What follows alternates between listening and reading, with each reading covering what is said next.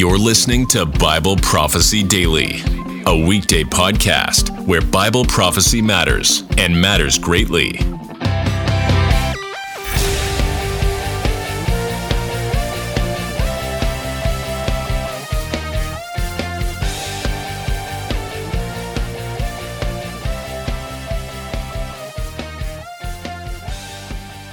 Hello, good to have you here today.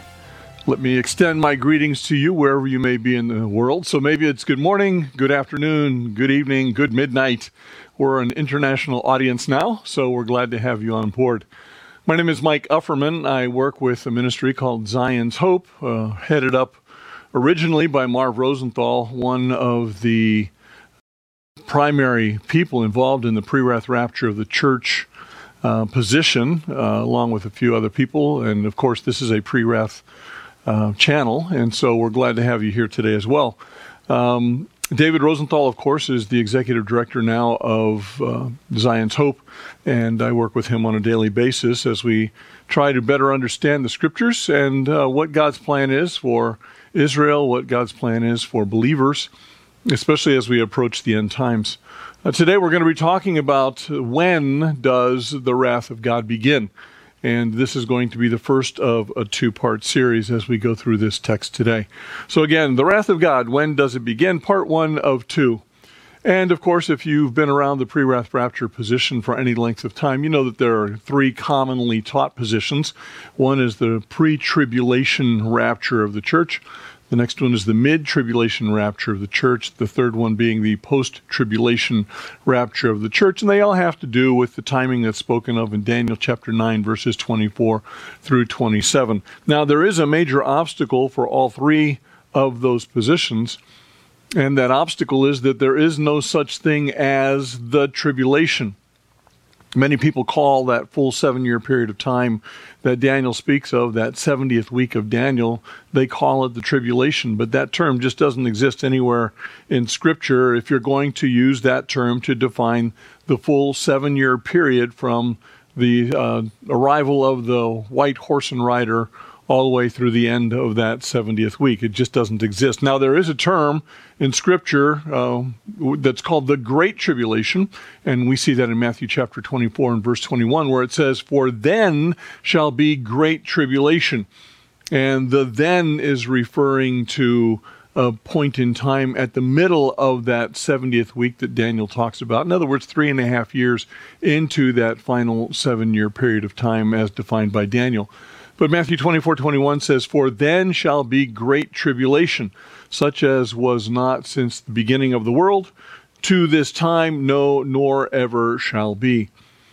Later on in that same passage in Matthew 24, in verse 29 in particular, it says, "Immediately after the tribulation of those days." Again, referring back to verse 21, where it's talking about this time of great tribulation.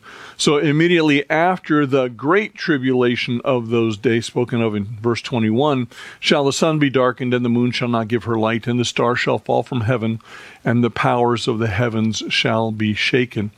So based upon this text that we've just looked at, the order of events are this great tribulation, which we identify as being in the middle of that 70th week of Daniel. And then we have this cosmic event that we just got done reading about, where the sun will be darkened, the moon shall not give her light, and the stars shall fall from heaven. So again, the Great Tribulation occurs in the midpoint of that 70th week, and then comes this cosmic event. So the most biblically accurate position that wraps up these various issues at this point is the pre-wrath rapture of the church. And we know that Scripture says that God has not appointed us unto wrath, but to obtain salvation by our Lord Jesus Christ. So that's a differentiator. That means that whenever God's wrath begins, we either have to be out of here or we have to be protected by God. And so God will go, though, in other passages of Scripture, and he'll identify what his wrath looks like. In Isaiah chapter 13 and verse 9, it says, "Behold the day of the Lord," and that's another term for when God brings his wrath. And it says here, it comes cruel, both with wrath and fierce anger. So we're talking about the wrath of God. The day of the Lord are one and the same. And what's its purpose? To lay the land desolate, and he shall destroy the sinners thereof out of it. So it will be a day of wrath, a day of fierce anger. The land will be desolate, and I know that part of that is by fire, and he will destroy the sinners thereof out of it. In verse 13, in Isaiah 13, it says, "Therefore I will shake the heavens, and the earth shall remove out of her place." And so talking about major earthquakes, it seems like, in the wrath of the Lord of hosts and in the day of his fierce anger. So certainly it's not going to be a lovely time. It's not going to be a blessed time. It's going to be a terrible time that we should be seeing God bringing his wrath upon the earth. Over in Isaiah 66, starting in verse 14, it says, "And when ye see this, your heart shall rejoice, and your bones shall flourish like an herb. And the hand of the Lord shall be known toward his servants." In other words, God will be blessing his servants, and his indignation will be toward his enemies. And so there in Isaiah 66, we see a clear differentiation between how God handles the two groups of people that are identified in this passage. His servants, the hand of God, the hand of the Lord will be worked on their behalf, and against those, and his indignation toward his enemies. And those are the people that claim that they're religious, that are persecuting the Jews, that are persecuting those who have faith in Jesus Christ. And at that point in time, many Jewish people will come to faith in the Lord Jesus Christ. They'll recognize that he is their Messiah. And so we continue in verse 15 in Isaiah 66, and it says, "For behold, the Lord will come with fire," and that's where he's going to leave the land desolate, "and with his chariots like a whirlwind, to render his anger with fury and his rebuke with flames of fire." And so for the person who is a believer in Jesus, a believer in the Messiah, in the Christ, he will extend his hand in their protection.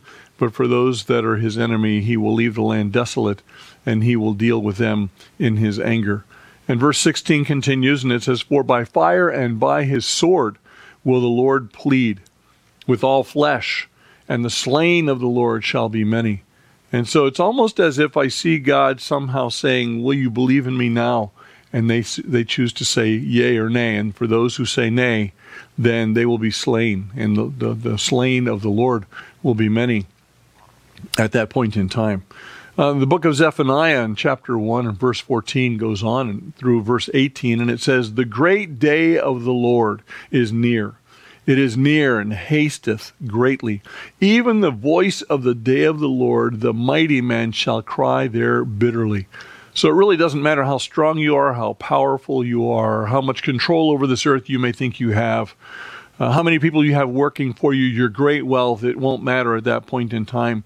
The mighty man shall cry there bitterly, because the great day of the Lord will come upon them. The voice of the day of the Lord will come upon them. Verse 15 continues, and it says, "That day is a day of wrath, a day of trouble and distress, a day of wasteness and desolation, a day of darkness and gloominess, a day of clouds and thick darkness, a day of the trumpet and alarm against the fenced cities and against the high towers."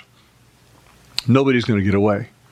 The people that the Lord needs to protect, he'll protect, but the people that are his enemies, they will not get away, no matter where they hide, no matter how powerful their cities may be, their countries may be. They will not be able to hide away from the Lord and his day of destruction. Verse 17 says, "And I will bring distress upon men." And keep in mind that these are unbelieving men. It will be challenging for believers at that point, but he's going to bring distress upon men, that they shall walk like blind men, because they have sinned against the Lord. And their blood shall be poured out as dust, and their flesh as the dung. It's a terrible time. And verse 18 continues and says, "Neither their silver nor their gold shall be able to deliver them in that day of the Lord's wrath." Again, your wealth won't save you that day. What are you going to try to do? Buy off God?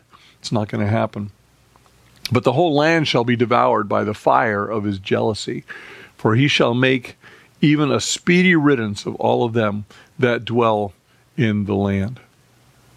Zephaniah in chapter 3, in verse 8, it goes on there, and it says, "Therefore, wait ye upon me, saith the Lord, until the day that I rise up to the prey.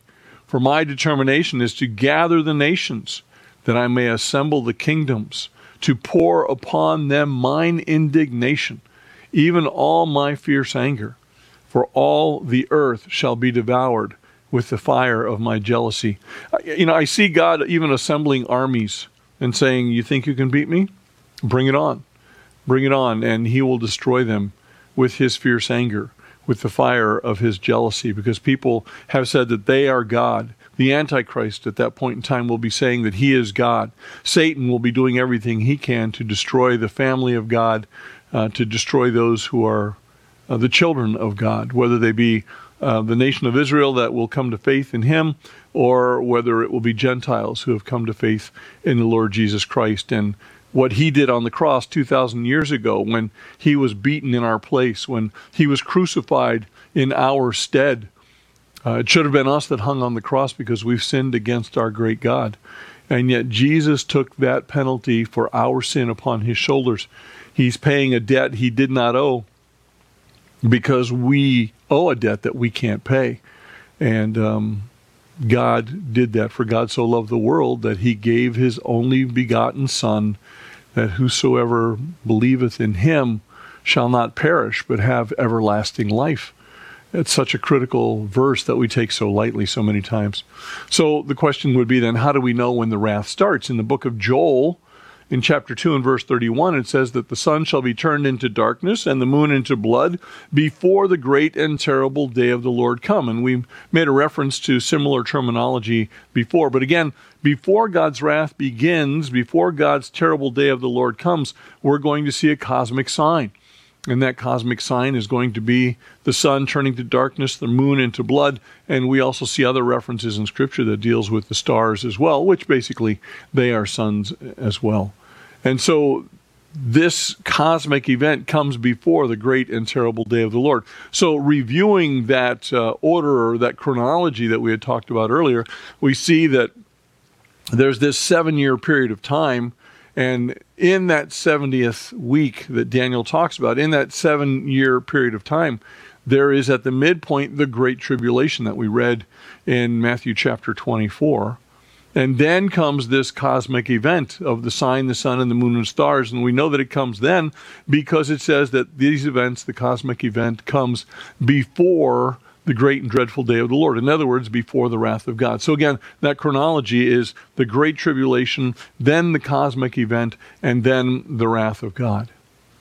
And so we've laid that out, and we're not done yet because we can get a lot more specific as to when in the book of Revelation we see the wrath of God beginning. So this is a cursory summary of what we're going to look at in our next session. So this is part 1 of 2, as I mentioned earlier, and we'll see how clear Scripture is that's going to show us when God's wrath actually begins, and how all of the verses that we just read come together exactly as we would expect it in the pre-wrath rapture position of Scripture.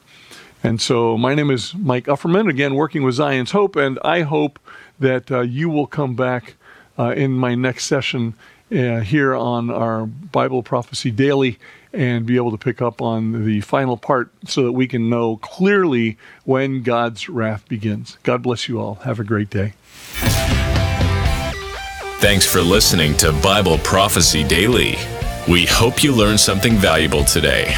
Be sure to subscribe wherever you heard this podcast so you never miss an episode.